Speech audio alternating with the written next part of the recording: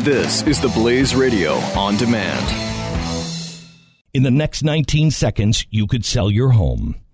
Okay, it's not going to sell your home, but you're going to take a big step toward getting it sold.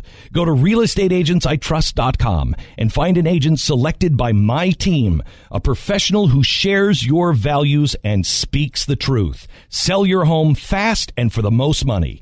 Get moving at realestateagentsitrust.com. Glenn Beck. The Blaze Radio Network. Family, country, belongings, borders, things. By the end of World War I, there were so many dead and so many people felt lied to that nothing had any meaning anymore.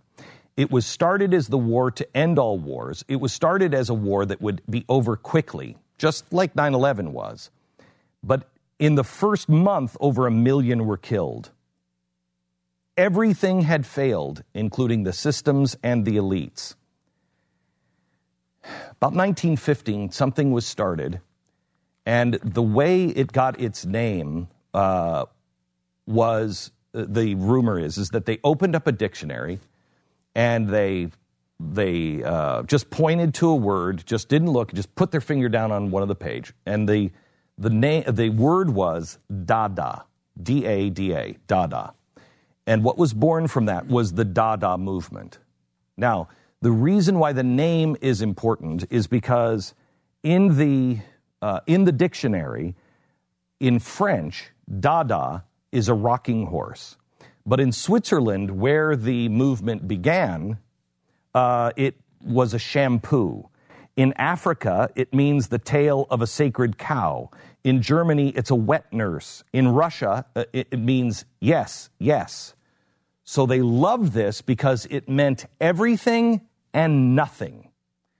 And it is the death of common sense. It is the death of, for one of the big, if you look this up, look for the first big art project that gained international attention from the Dada movement. And it was called The Fountain. And it was rejected by many museums, and all it was a urinal turned upside down. And what they did is they took ordinary objects and they said, that's art. It was the destruction of art. It was the destruction of everything. It wasn't the beginning of art. It was the end. And it was an informal international movement, and it spread from Europe all across to North America. It was admittedly anti-art, was it not? Yes. I mean, they don't deny that it was anti-art. It was anti-everything. We should point out that this is coming from the 100th most important person in the world of art, Glenn Beck. Thank you very much. Right. Thank you. It's probably moved up since that list probably released. Thank you. So it was, they believed that reason and logic were a part of the bourgeoisie capitalist society that led people into war. And I want to read a quote. We had lost confidence in our culture. See if this sounds familiar. We have lost confidence in our culture. Everything has to be demolished. We will begin again after the tabula rasa, which means clean slate. At the Cabaret Voltaire, which was in Switzerland, we began by shocking common sense, political opinion, education, institutions, museum, good taste.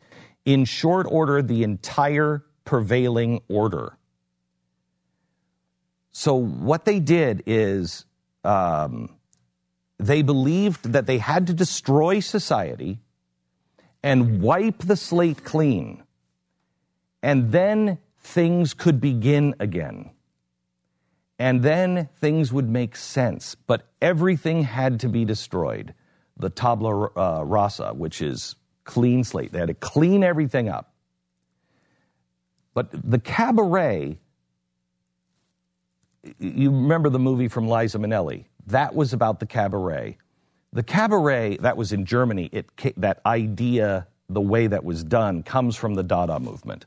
And the cabaret, Voltaire, started out just as a regular cabaret, and then it became more and more meaningless and shocking. And it started out like a regular cabaret, but it quickly became something where they started to abuse the players on stage, and they would do shocking things to one another, and then they would start abusing the audience, and they thought they were waking people up, but the crowd loved it and started becoming more and more ill-behaved.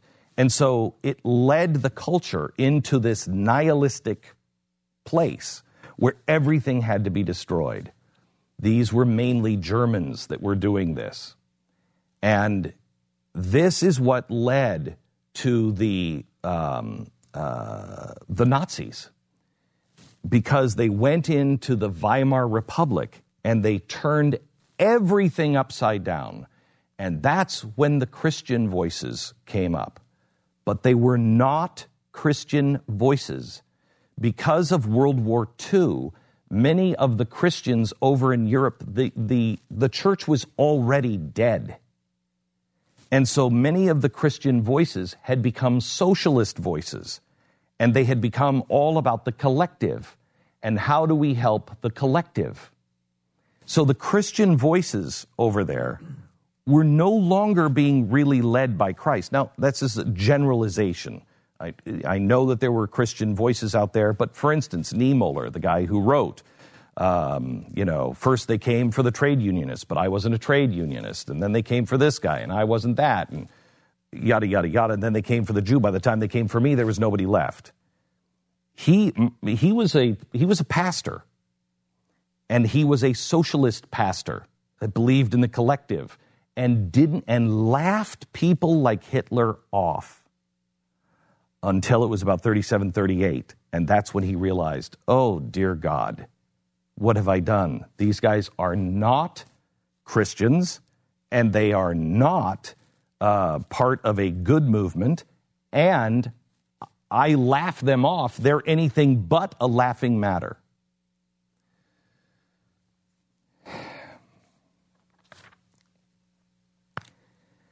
The key here that I want you to get is a pattern.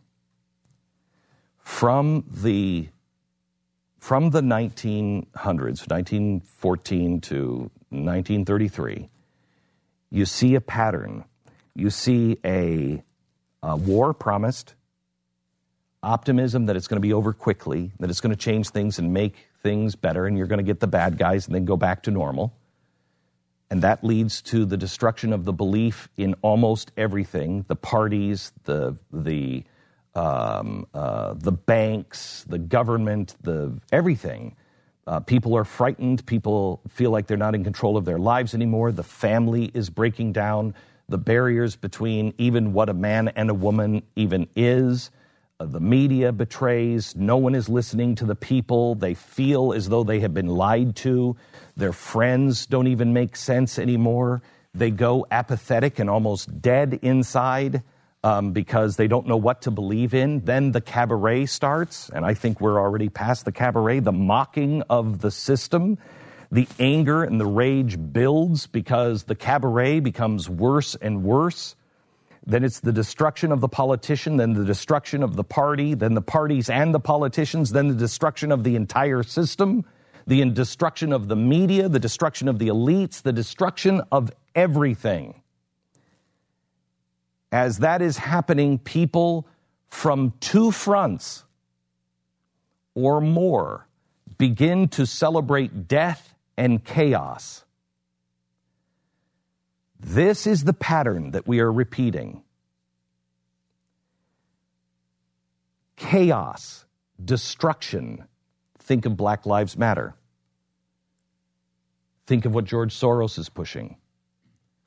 Think of everything we've learned from the progressives and the Weather Underground. We know they're doing this. But there is another side to this. There is also the caliphate.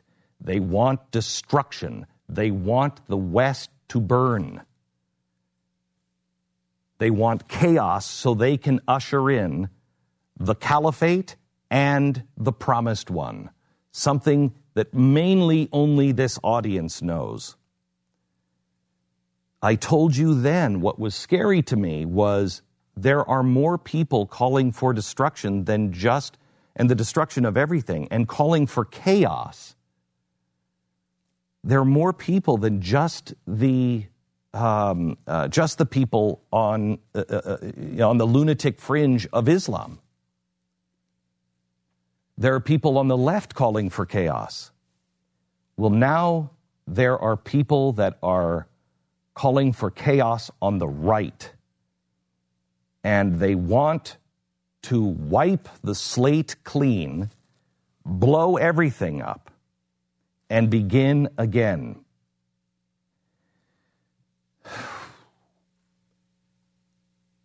The reason why this is going to be tough to understand all of this, and I'm going to go and introduce you to a couple of people next hour.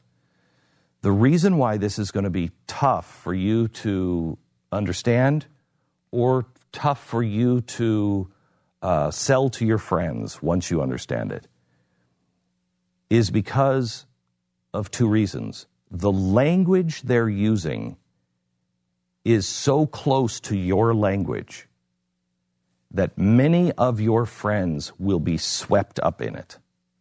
Remember, even the very elect will lose their way. Even the most spiritually and religious, scriptures say, will lose their way. I understand that better today than I ever have in my life. The language that I'm going to show you over the next couple of weeks, much of it you will hear or you will read, and you will say, your first take will either be horrified, and then you will say, dear God, I can see how people believe in that. Or you will say, what's wrong with that? And you will go back and read it a second time and go, oh, dear God. Remember the test that I have in the middle of the book, Liars? Please get the book Liars. It's about progressives. Please. Thank you for making it the #1 book in the country. Liars is available, but in the center of that book is a test. And what did we learn from that test when you guys took it? The language was close enough that a lot of the questions were hard to figure out where you're going to vote. Right. You could be swept up into the progressive movement that fast. Yeah. Because the language was so tricky that if you don't understand exactly the meaning of every word, you're going to get trapped in it. We are the only group of people. The left has already done this. The Democrats have already done this. But conservatives have not. The conservatives over in Europe already have. They've already changed it. And the words conservative, the words traditionalist, the words traditional family, everything, all of the meanings are being changed underneath your feet, and the ground is shifting. And we are the only ones planting our flags and saying, I'm not going anywhere. We are trapped in 1975, and we don't even know it. I'll begin to explain this next hour. Please take politics out of this, and please listen, because this is not about any candidate. This is about the future of America. Glenn Beck. The Blaze Radio Network. In the next 19 seconds, you could sell your home. Okay, it's not going to sell your home, but you're going to take a big step toward getting it sold. Go to realestateagentsitrust.com and find an agent selected by my team, a professional who shares your values and speaks the truth. Sell your home fast and for the most money. Get moving at realestateagentsitrust.com.